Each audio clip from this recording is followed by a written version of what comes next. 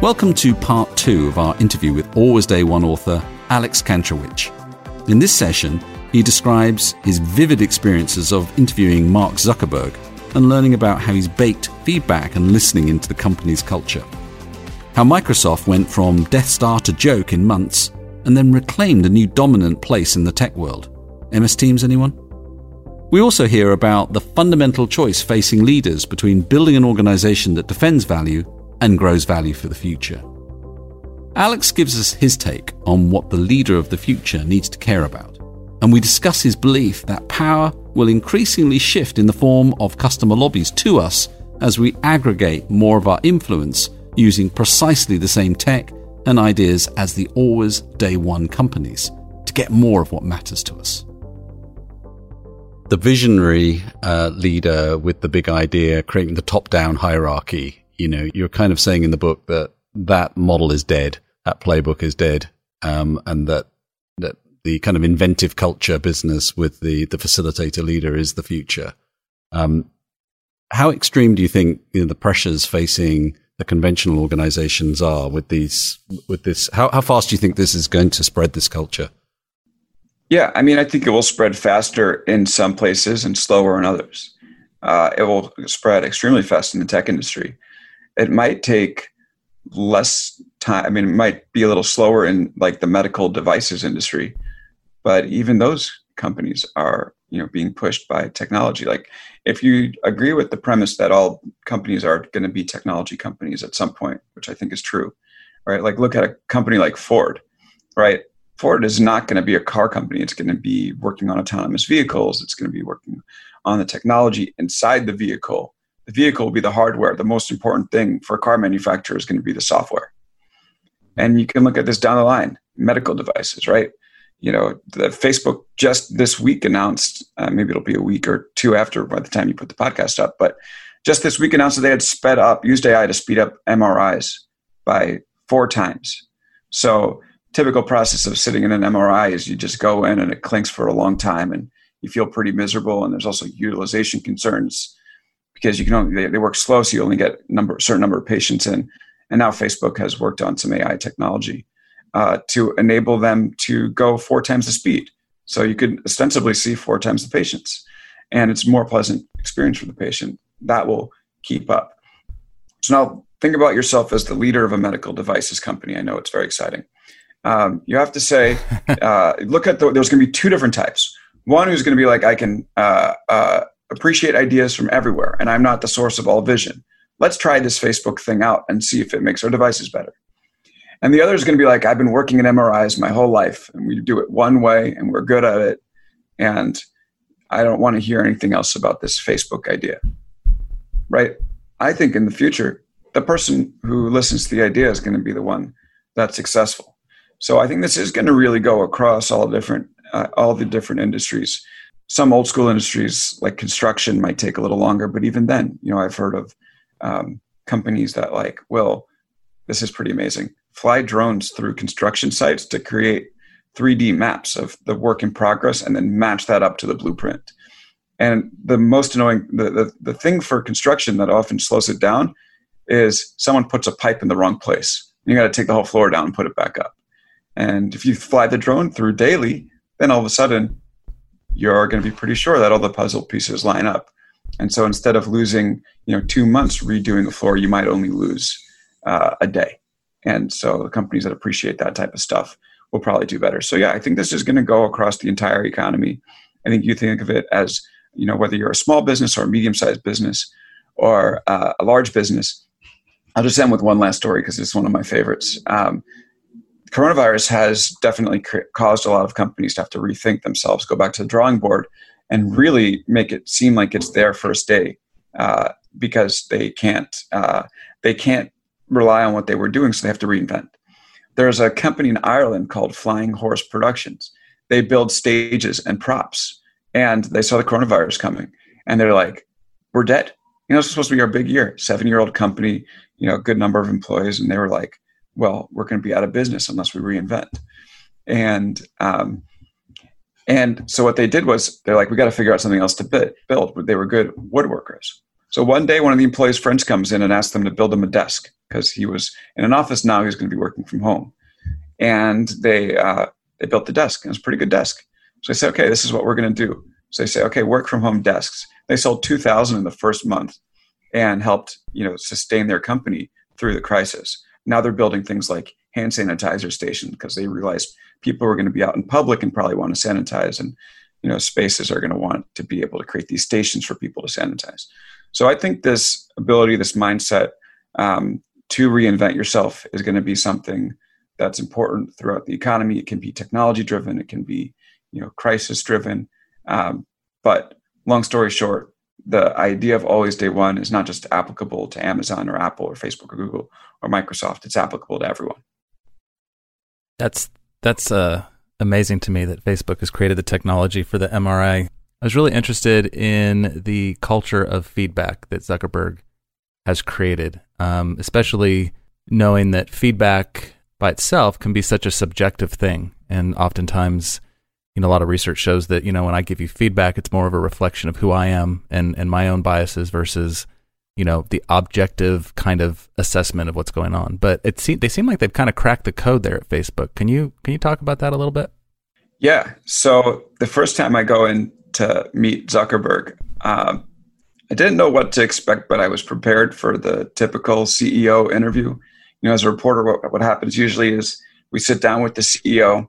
We got like 25 minutes, and they very enthusiastically get up and start lecturing about what their new product is going to be. Then there's a PR person in the room that's watching our facial expressions. And if there's like a grimace, they say after 25 minutes, they say, thanks very much for coming. We hope to see you again soon. And, if we seem like, neutral to engage, they'll be like, do you have any questions? And you ask one question, CEO repeats the talking point, and they say, thanks for coming. We are looking forward to your story. But with Zuckerberg, we show up, and this was when he was writing this manifesto about what the future of Facebook would look like. And they sent it to us before. It was 5,700 word document about like how Facebook would intervene in people's lives and when it was appropriate for Facebook to step in versus when it wasn't. First thing he says is, you got any feedback? He's like, what do you think about the document? I was like, okay, that's interesting. I thought maybe that's a sales tactic, try to get us to write a story, which is like, make them think their opinion actually matters, even though it doesn't. Well, whatever. We did the interview and wrote the story, and I kept thinking about it. I thought it was such interesting behavior. And I started speaking to people in Facebook's orbit about it. And they're like, oh yeah, this feedback thing is not just something you experienced. It's baked into our culture. So there are posters on the walls of the office. And again, this is in the before times when you could go in the office that said, feedback is a gift. And there's a 2-day training that employees take that teaches them how to give and receive feedback. And major meetings end with requests for feedback. So this is baked in deeply into the Facebook culture. And I think what's important here, and I appreciate the idea of the people being bad at giving feedback. So the training is important. But the other thing is that I don't think they look at feedback as a way to let you know where you stand, right? Which is most companies are like, you give feedback so people aren't surprised in their review. And that to me is like the most elementary form of feedback. And it doesn't really make a lot of sense. I mean, some feedback is probably better than none, but like if that's your intent in this economy, something's off. What Facebook does is it has this culture of feedback. And again, I talked about how they have this training where you learn to give and receive feedback. And the reason is because they want ideas to be able to travel anywhere in the company, right? Without barriers. So they want you to feel comfortable basically hearing anything from anybody else in the company and sharing anything with anybody else in the company, right? And so if you're encouraged to give your thoughts about a product to someone that's 3 levels ahead of you, then and give your feedback about like something that you thought they said or something like that, then all of a sudden your ideas can travel to them. Whereas like if you're like doing it just to let people know where they stand, it's going to give them an idea of what's coming on the review, but it won't really encourage this cross-pollination of ideas. So to me, it's all about the culture of feedback inside Facebook is all about people not being afraid, people being encouraged to share their ideas with others, even if it's a difficult conversation. And they're even encouraged to share them with Zuckerberg. And feedback that's been given to Zuckerberg has actually helped the company stay alive in a number of cases. And so that's what feedback is, I think, in Facebook. It's clear channels of communication and this idea that you just don't hold back, right? You don't keep things to yourself. If you're taught to share within the organization, that's where the ideas are going to reach decision makers. And I think they do it very well. Well, I was going to pick up on that because, in most organizations, creativity is something that is actually called for, but doesn't actually not wanted. Because when people do come up with ideas, they are shot down in varying forms of logic and disavowal. So, it's easy to say create a culture where people aren't scared and aren't fearful. And it sounds like even though they are really pushing at things and going very fast, all conditions where people could be quite scared, they seem to find a way of creating that sense of safety. What else do you think is going on there that allows people to do that? Because feedback inherently is quite difficult to receive. What else do you think is going on there that makes people feel confident to do that? Yeah, so I actually attended one of these feedback seminars, a full day, and I wrote about it in the beginning of the Facebook chapter. And you're right, it's super difficult. I was like sitting in my seat even during a role play, and they're like, "Hey, do you want to come up and give feedback?" And I'm like, "Hell no, don't make me do this. This is tough. This is hard." I think the answer to this one really is it just comes with, you have to live it in practice, right? You mentioned that a lot of companies say we value creativity and they don't live that, right? And that's really the truth. Most people come into new jobs with full of excitement and, vigor and tremendous amount of ideas, tremendous amount of creativity, right? We could do this. We could improve this process. Hey, why don't we work with this company? Hey, I have a friend, who does this. Maybe he can help us. You want me to bring him in to speak? And I would say probably 95% of the companies, everybody reacts kind of weirdly to that. They're like, "Oh, new guy's got a lot of energy." And, and after about 6 months of being told, "Oh yeah, that's a good idea," but not having any follow-up or being like, "We actually really need you to work on this project we assigned you." Those people are basically taught not to bring ideas anymore by the leaders. And so I don't think there's a secret sauce inside Facebook that's created this openness and trust for people to share ideas. I really just think it's the practice of the leaders who are actually just going in every day. And when they have employees who are coming with the energy and ideas and suggestions, they're like, "Okay, well, that's a good idea. Let's give it a shot." And like, "Oh, you should actually go build that," or "Here's a team." And I know it's like they have like almost unlimited resources, so that's easy to say. But like, you have an idea, it's good. Here's a team, go build it. And yeah, so it just comes into the practice. I mean, at the end of the day, there are some things that like there's no secret sauce or system. It's about just doing it day in and day out. And I think being receptive to feedback, being receptive to open ideas is one of those things. We talked briefly about Microsoft a little while ago, but I'd love to come back and hear a little more because I found that such a compelling chapter on the sort of trajectory and experience of what Microsoft has gone through over the last several years. Can you speak about that for our listeners? Because it's such an important piece of mindset, I guess, is what I'm going to take us to afterwards. But yeah, that'd be great. So we'll pick up our story in the Ballmer years, where Microsoft was milking this Windows asset pretty big, and then we start transitioning to this mobile and cloud world. And there was actually a debate inside Microsoft where they said, "Do we want to build for the future state, or do we want to milk this asset?" Because when you build for mobile, you cannibalize Windows, unless Windows is the mobile operating system, and that didn't work out very well, right? But you want to keep yourself in the desktop world if you're the desktop operating system. Question, do we build for mobile? Do we make our products available on mobile? Do we build infrastructure for people who want to create stuff on mobile? And then they asked, do we want to build for the cloud, right? And the cloud is just basically propping up applications on the browser versus installed on a desktop. And if you build for the cloud, then you cannibalize Windows, because if you have a great set of programs that work, on any browser, you can use them on a Windows machine or Chromebook or Apple. And so Microsoft resisted this change, this move into the future for a long time. And in fact, one story in the book, I feel like I'm giving them all away, but that's fine. One story in the book is that they were battling Google. The reason why Microsoft is no longer the web browser that we use anymore is because they were the leading web browser. They had Internet Explorer, and they saw Google created, Word for the web, ended up being Google Docs. Excel for the web ended up being Google Sheets. PowerPoint for the web, Google Slides. And they said, do we want to enable something that's going to compete with our set of products, or do we want to protect our products? And what they actually did was they took the team that worked on Internet Explorer down to maintenance mode. So they literally stopped improving. They were the dominant browser. They literally kept the internet slow, so Google wouldn't be able to attack their products in Office. And then Google's basically like, Mozilla gave it a shot. Okay, nice try, guys. And then Google, with its engineering power, was like, basically like, F this, we're building our own browser. And that's why a lot of people use Chrome today. Chrome, the whole idea was make it fast. So this was, Microsoft was in this like real asset milking, protect the fort mentality. And it looked great. It looked just like Apple looks today.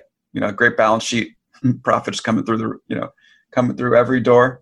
And then we quickly transitioned into a mobile and cloud first world. And Microsoft really, really quickly went from dominant Death Star to a joke. I mean, this is probably like the fastest company transformation from a company everybody's afraid of to a company everybody makes fun of in history, right? Right. It just went that quickly. And so what happened was Satya Nadella comes in, and the reason why he was appointed, and Ballmer does get some credit because he gave Nadella room to work and build the future inside Microsoft. But Satya comes in and he says, enough with this protecting the asset stuff. We're building for the future under me. We're building for cloud.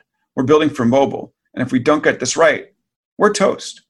And he reoriented the entire company towards building for the future state instead of milking the asset. And very famously, well, I guess maybe famously for nerds like me,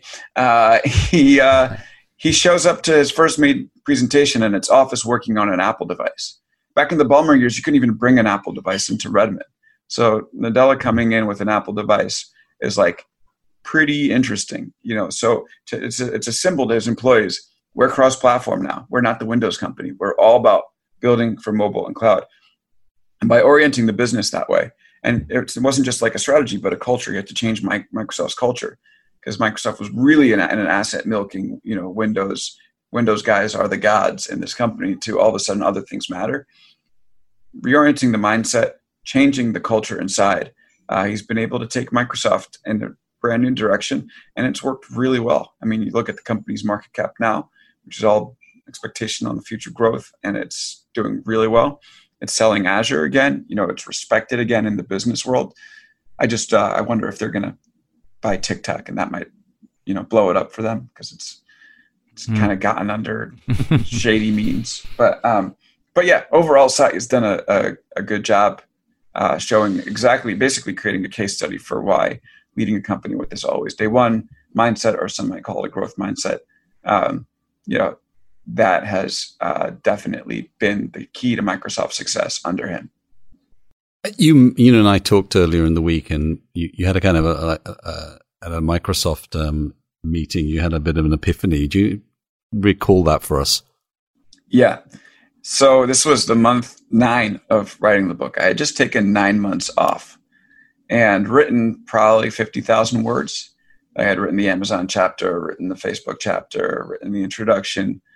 And I had the basic premise down, but I don't think I really knew exactly what was going on with these companies until I had this meeting with Susan Athey, who's a professor at Stanford University. We met in her office, and she used to be the former chief economist of Microsoft. And she was the chief economist under Ballmer and was responsible for some of the economic analysis that helped Microsoft see the trade-offs between building for the future and then thinking about protecting the asset. And and she very clearly illustrated to me what it was like for a big company like Microsoft to make this decision between protecting its asset and building for the future. And I just kind of sat back and I was like, okay, I get it now. It's only when these companies are willing to reinvent versus protect that they're going to be successful. And then it was almost like everything fell into place there. You look at the Amazon example, you look at the Facebook example. I mean, Facebook has reinvented itself, a number of times, from an online directory to a broadcast platform you use to, put an announcement out to everybody you know. Now it's really a company that's all about intimate communication and messaging and groups. And these are three massive transformations that it's gone on to. So at every moment it decided to protect the asset or build for the future, it chose build for the future. And that's why it's successful. And so I had to go back. I was a reporter at BuzzFeed at the time. This was before I started Big Technology. And I had to go back to the office the next day, literally the next day. Like I took off the Monday and the Tuesday. I was back reporting on the companies, for daily news stories. And I was just like, it was one of these epiphany moments where like my mind was just like, now think about what Susan Athey said and now apply it here. And I think it like really connected on almost every level. And then I went back, I was at BuzzFeed for like 2.5 months, and then I took two more months to finish up the edits and writing on the book. And I basically had to go and write it through almost a second time and be like, now here's how it connects here and how it connects here. And, we had already chosen the Always Day One title. But like, I think we just like thought it was like a cool thing Bezos said. And I think just by some stroke of luck, it actually became like a really profound, at least to me, sort of encapsulation of the way that these companies operate. So it was pretty cool. And it's one of the things like when you write a book, I mean, I don't know, it was my first book, so who knows how much I can actually speak to this, but like there's something valuable about just keeping an open mind and being able to say, even late in the process, maybe I'll have a discovery that changes this thing. And certainly did after that meeting with Susan Athey. You shared so many great stories, and there's so many lessons for all of us to take from those stories. And at the end of your book, you talk specifically about the leader of the future. So we can glean a lot from everything that's been talked about today, but can you explain to our audience more about what you think that is and how somebody who's listening right now might start to grow themselves to become that leader of tomorrow? Totally. I mean, I think that like the first part of it, and so for the leader of the future chapter, I actually went back to college and I was like, hey, it's been 15 years, but like, you guys want to talk a little bit about the stuff that I found in Silicon Valley, and maybe we can like see if, and I found out that like a lot of them were thinking about a lot of the same stuff. So it was like kind of interesting to like riff on it with some of the professors who had taught me about the world of work as they saw it, before, the tech boom had really occurred. I mean, that we were definitely living in a tech economy, but not to the same extent. And so, yeah, it was pretty interesting. To me, like, what does the leader of the future look like? It's pretty simple. You appreciate ideas from wherever they come from, use technology to help create room for it. You care not only about your company, but what's going on in society. Try to push it towards good. And I think that like we also need our leaders to care a lot about our education system, because if we're going to move into the world where we're living in idea work, then our current education system is one that's built entirely for execution work. And so even business leaders need to like take an interest in this. And I don't think they need to come up with the answers, but should be part of the process of figuring out, maybe it's just lending advice to the current, institutions that run the education systems. Here's how the work world works. Here's how we think today. Do you want to build, a system that makes sense for this? Because we need a good education system and one that matches the reality on the ground inside companies today, if we're going to be able to create a workforce that's going to be able to keep up with the change. If we zoom out just even a bit further, one of the things that you're talking about is how capitalism needs to evolve to keep it healthy with the dominant power of these tech giants, and the data that they're gathering and the dependencies they're creating across supply chains and in our lives personally. And you talked about how we as individuals, as consumers, can perhaps work together to create a new type of market economy where we can hold them accountable and we can actually drive some of their behaviors. You talk a little bit about your ideas in that area. Yeah, this is something that's come up after the book, but I feel like I'm going to work to I'm working to get the word out on this one a little bit. But one of the most interesting things that I found when reporting on these companies is how much they care about the feedback from their users and customers. Amazon's number one value is customer obsession. They're obsessed with their customers, but up until now, customers have just spoken with their wallets, and what that's shown is, we've basically shown to Amazon what customer obsession should mean is get us a package as fast as you can. Doesn't matter what you do to the people along the way. It doesn't matter what you do to your suppliers. And I think that what we're going to start to see is customer lobbies that are going to actually organize and go to these companies and be like, you're big. You have a lot of influence, not only on us, but like on the lives of many of our fellow citizens. And as your customers, if you want to be obsessed with us, here are some things we'd like you to consider, right? Like if you think about the government is citizen obsessed, right? Like we elect officials and they have to be obsessed with, what our issues are, and then hopefully find, democracy isn't perfect, but find some ways to see those ideas through in policy. But, they don't answer to anyone except for their customers at the end of the day. So what I want to see is customers gather together and lobby these companies to treat their suppliers better and to treat their workers better. And once they see that there is momentum from their customers to make these changes, if they're actually customer obsessed, they'll have no choice but to do it. And I think that all this happened really fast. Right? Amazon's added like 400,000 employees since I started working on the book. That wasn't too long ago. So this has all happened with incredible speed, unchecked, which happens a lot with technology. And I do think we're going to start seeing the checks come in.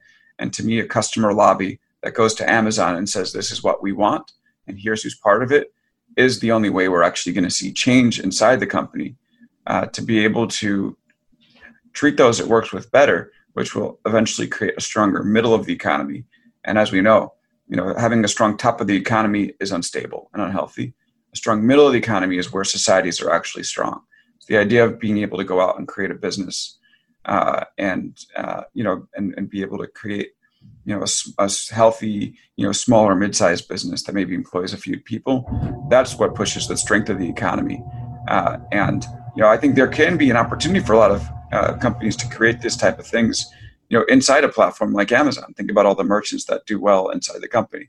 But you speak with them, and Amazon is a fierce competitor that's working to put them out of business at all times, right? And so I think that if we do have a situation where we end up creating these customer lobbies and creating better situations for suppliers, for the merchants working on the platform, we might see the middle of the economy flourish and end up living in a healthier society versus one where we're in the middle of a deep recession and Jeff Bezos has added untold billions to his net worth, which doesn't really feel right to me at all.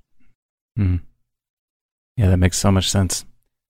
I just would love to know a little bit more about your next venture, Big Tech, and encourage our listeners to sign up to your newsletter. Can you tell us a little bit about that and what you're hoping to do with it?